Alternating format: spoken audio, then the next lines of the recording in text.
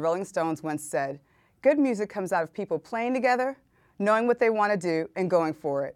And I am so excited that these three musicians are playing together and going for it. Drummer Daru Jones, guitarist Marcus Machado, and bassist Doug Wimbish are joining musical forces to create DMD.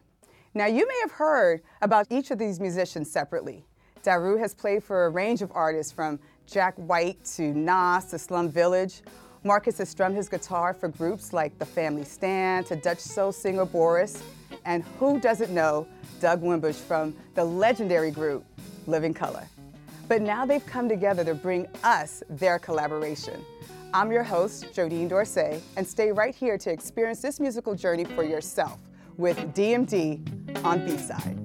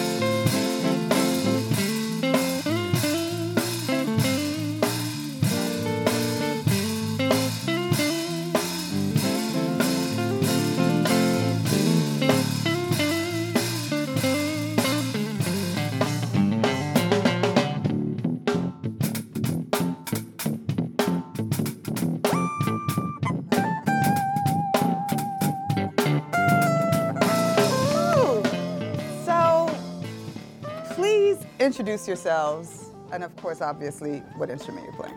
Daru Jones, drums. Okay. Marcus Machado, guitar. Doug Wimbish, bass and ambiance.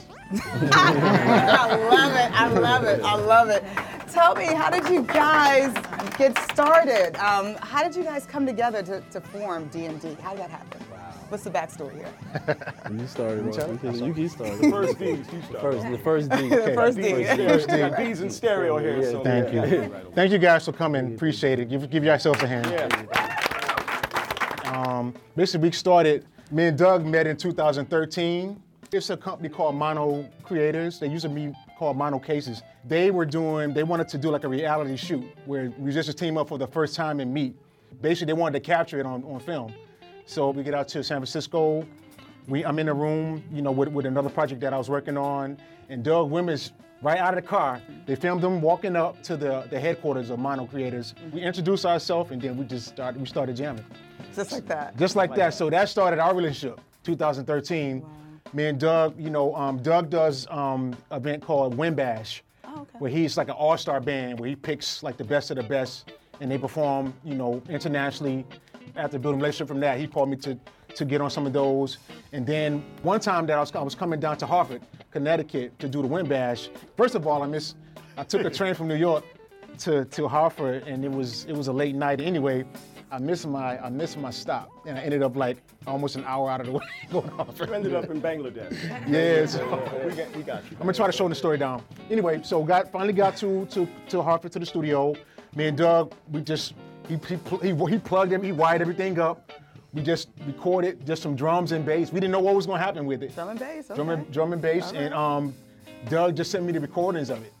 You know, I'm more than just a drummer. I'm also a composer and producer. And I went into my laboratory and I was like, man, there's some good stuff in here. So I just, you know, started mixing and slicing. So where did Marcus come in? Like, that's coming. Oh, that's coming. coming. So basically, It's the best part. You know what I'm saying? Yeah. So Say the best. I ended up making some tracks out of what we did in the studio. Just sketches, made some tracks. And a good friend of ours, DJ Spinner. Anybody know DJ Spinner? Yeah. Good friend of ours. Yeah. DJ Spinner, he's a friend of ours. He's a tastemaker. And DJ Spinner called me excited. He was like, yo, have you heard of this cat named Marcus Machado? I was like, oh, it was just Marcus Machado. It was like Spanish cat. But anyway, he was really excited. He was like, yo, I want to put you to Marcus. Like he was raving about Marcus. He was like, man, you guys got to do something together. He was like, I was like, you know, I get amped up when my friends co-sign somebody. So I was like, yeah. He was like, I got him here right now. And he put Marcus on the phone. Yeah. We got on the phone. We spoke. And then it just so happened that I was doing a drum clinic at Guitar Center. Yep. Went to do Guitar Center. Marcus just so happened to be out there, and I met him for the first time. He was like, we're gonna work together. Yeah. We didn't even know that we had already crossed paths, but anyway, we finally met. And then, you can take it. Yeah. So, bring it back. I was in the studio with Spinner. I was working on my EP that's out now called 29. So there's a song there called New Things. Me and Spinner, we did it together. And same what Daru was saying, he called me up. And, you know, Spinner was telling me, like, man, like, how you gonna have, like, your live band? Like, who are you gonna get some of the guys? And I said, man, I'm a big fan of Daru. I said, that's, like, one of my favorite drum players. He's like, I know Daru, let me call him up. So, sure enough, we talked. And then we met up at Guitar Center. And then the first project that we did, he said, man, you know Doug Wimbush? I said, of course. And I know Doug and Living Color from the Family Stand, because I used to play with the Family Stand. And, you know, Vernon Reed, he knows me since I was like 14. So I was like, man, that's family. He goes, man, me and Doug is doing this project. Here's just some jams, just record some stuff. And that was like the first project that we did. So he sent me it and I just added some guitars and I was like, man, it was just, nice. And the rest was history.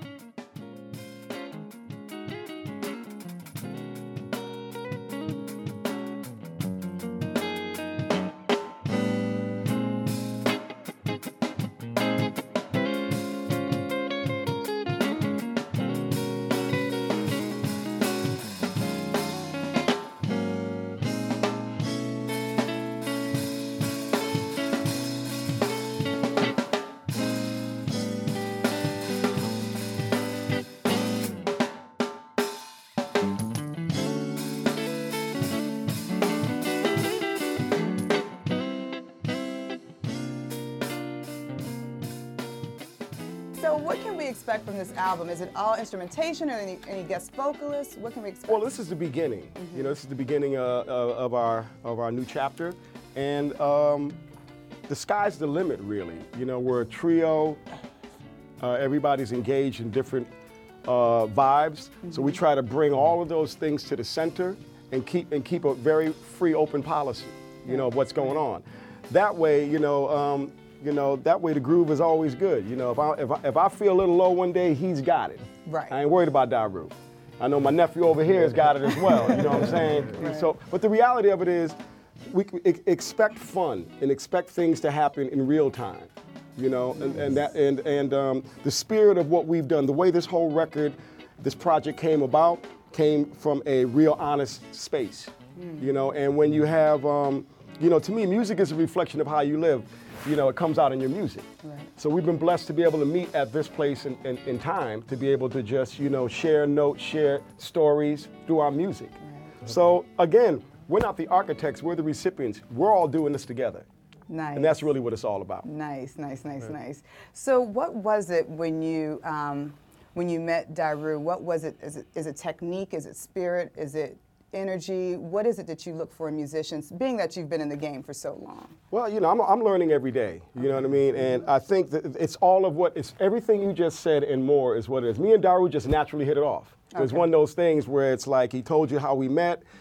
And from that point, the energy was right out of the box. You know what I mean? There was no other frequencies going on. So we all come from situations where, you know, you have to find your spacing when you work with different groups and everything. But this is free. This is a free zone. So we found a way to just communicate right out the gate. And that's my brother right there. I got to give him some splat on that. You know what I'm saying? Right. But in real time, that's how it all came to be. Just a natural, organic. And I'm not trying to wave no flag. I'm just happy to be here right now with y'all and to also be able to share, you know, to be able to have the opportunity to speak in a language that everybody here can easily understand. So Daru, you're in Nashville now, right? Or you're traveling back and forth or what have you. You used to live in Brooklyn for how long? For a minute. For a minute, right? We're not gonna age you, don't worry about it, don't worry about it. What was it, or was there something in Brooklyn that you couldn't get from any other city? Is there something, tell me about that. Yeah, it's a lot of energy. A lot of people, they're making it happen. It's always inspiration. And it's just like a lot of my friends, they work in the music business, so it's like, man, I'm about to go play with Stevie Wonder. So I'm like, man, I want to do that too. Right. So it's a lot of that. I'm inspired by my friends like Marcus and Doug, Sugar Hill Gang, like do your Googles. Right, but right. A lot of my friends here, they're doing big stuff, so it's inspiring, and that's one thing that I like about Brooklyn, for sure. Okay, well, you know, you can always come back home. We ain't gonna say nothing though.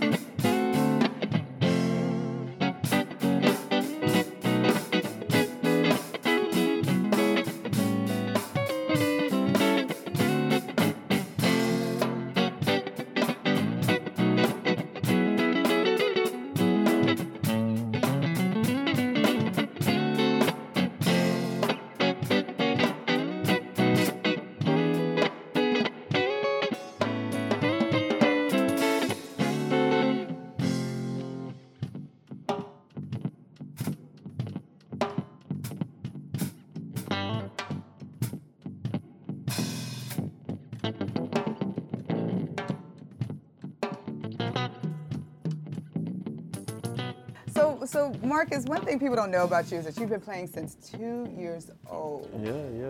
2 years old. Yeah. So people consider you a child prodigy. At 2 years old, I don't even want to get to hard foods yet. What was it about the guitar when you touched it and you said, I'm going to be a rock star and this is what I'm going to do for the rest of my life? I don't know. I think you can talk to my mom right there. Stand right there. About Mama's that. in the house. Yes. Well, I can speak for my mom. She said basically when she was pregnant, anytime there was music or something around, I would kick her stomach. So pretty much I've been playing out the womb, you know, pretty much. Wow. I mean, for me, as far as I can remember, rest in peace to Al Jarreau. But actually, he was, as far as I can remember, this was like 87. I'm born in 84. And I remember my first concert my mom took me to was Al Jarreau and Shaka Khan. Oh, wow. And I remember just that experience in New York. It was on somewhere, it was in Spring Valley, I remember. And it was on like a hill or something. But I just remember the music, the lights and everything as far as the guitar. That was just around the house, you know what I mean? And everything from Hendrix to Coltrane. So, you know, pretty much I just grew up, I guess it's in me, you know, pretty much. It's in you, it's in you. And Daru, you come from a musical family, like everybody plays music in your family. Pretty much. So you become a musician and then you go into production as a producer. Was it challenging from going from being a musician to actually producing and remixing and doing what you do? Okay, so my mom and dad, they're both musicians. They both play piano and organ. I started in church. One time. Yeah, my roots, you know, I learned how to play by ear. But I'm gonna tell a short story. But the church that I came up in, everything outside of gospel was secular music, and it was a no-no. So, of course, when I go to school, all my friends are into hip hop, and I'm like, man, I wanna know what hip hop is. Right. At that time, fast forward, I was really impressed with the production, because at that time, a lot of hip hop that was coming out, the content may have been a little nervous. Some of the things they talked about was, you know, not parent friendly. You know what I'm saying? Right. But anyway, I was fascinated. I found my way to still appreciate the hip hop, the production. So I was, you know, fascinated by, you know, Dr. Dre, DJ Premier, P-Rock, and it really helped my drumming. because as a musician, it's 1,000 things that you can play, but only a couple is going to work. Right. You know, a couple things are going to make the song pop off. Like when you listen to your favorite hit records, it's not super fancy, but it's certain things that make that record. So that helped me as a drummer be more conscious of what I did. Because you know, it's all about being a team player. I'm not trying to overplay Marcus or Doug. We're playing. We're having a conversation. Right. Yeah. So it's like a lot of times musicians, we get it twisted. We think it's all about us and we want to showboat. You know what I'm saying? Nah, it's all about making the next person sound good. So being a producer helped me with my thinking on what type of fills to do to complement what he's doing. And yeah, I feel like that's why I may have gotten a couple more jobs. Nice. So Doug, I gotta ask you, because I'm not gonna age you. Don't worry, I'm not calling out any years years. old. You can age me all you want. There ain't but 2 ages, alive and dead. Everything else in the middle, you gotta enjoy. You better wait a minute. You better speak a sermon right now. You better say that again. Let's get that clear. All right, go ahead, sweetie. So in your career, what words of advice would you give to Marcus and Daru about being sustainable as an artist and a musician here in this music industry? What words would you share with them? I mean, you know, like I think they already got it. I don't really have. I mean, the key obviously is listening. You know, you have to find your lane, and sometimes you have to know how to be on the front burner and burn, and also sit on the back burner and simmer as well, and be comfortable. And not everybody could do that. So, you know, I guess that comes from just experience playing with people. You play with your alpha males, your alpha females, you figure out how to deal with that. You play with all the different, you know, over time, every gig you do, every song you learn, it's a lesson, right? Every song, every frequency, everything, you know? So for me, my lessons came from my elders that I was blessed to be around. I was fortunate to work with older folks that kind of take me under their wings. The reason why I'm here today is because, you know, how I wanted to, what flipped the switch for me. My family's from Bahamas, and I used to go to Bahamas when I was a kid. And when I went there in 1969, 1970, the Jackson 5 came out. So Nassau, in Nassau, Bahamas, there's no radio, there's no TV station, nothing like that. So I have young uncles. My uncles came up with the bright idea to tell people I was Jermaine Jackson in the Jackson 5. All right? So the best part about it is people over there believed it. So they would take me to a club and just say, yo, don't say nothing. I had a big afro, bigger than Questlove, big giant afro picking there and jamming. So I had a big afro mustache when I was young, and my uncles just used to want to crash parties. That's what they did. So they said, listen, never mind, you just sit there and be cool. All right, we'll take care of everything. So they would roll me up to the club. I know that's right. We got Jermaine Jackson right here, the Jackson 5. For real? They'd usher me in. You could see where people had been having a good time for hours, drinks all over the place, move them out the way, sit down. My uncles would be like, Guinness stout, please. You know what I mean?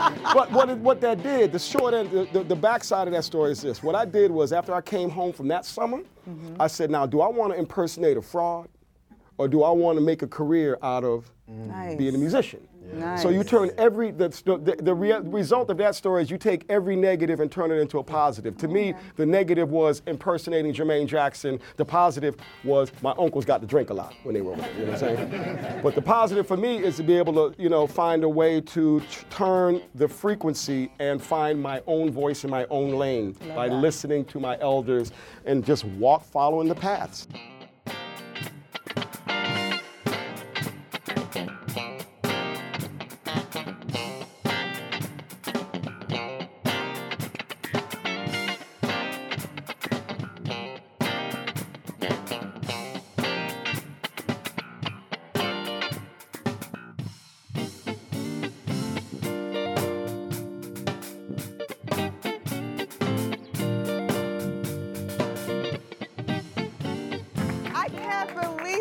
Come to an end. I want to thank you, Daru Jones, Marcus Machado, Doug Wimbush. Thank you so much for feeding our souls and coming together to present DMD. Please be sure to pick up the self-titled album DMD when it's released in spring of 2017.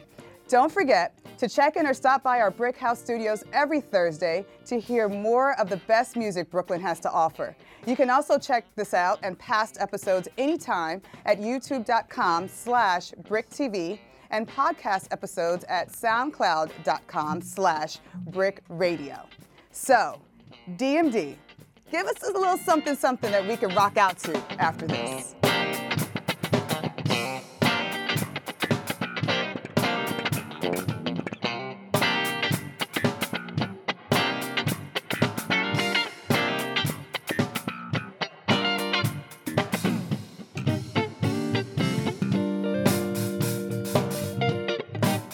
The B-Side Podcast is produced by Charlie Hoxie, Keisha Cole, Ro Johnson, and Sasha Matthias. Recorded by Onel Mulet and edited by Kyrell Palmer. For more information about B-Side and all Brick Radio podcasts, check out brickartsmedia.org/radio.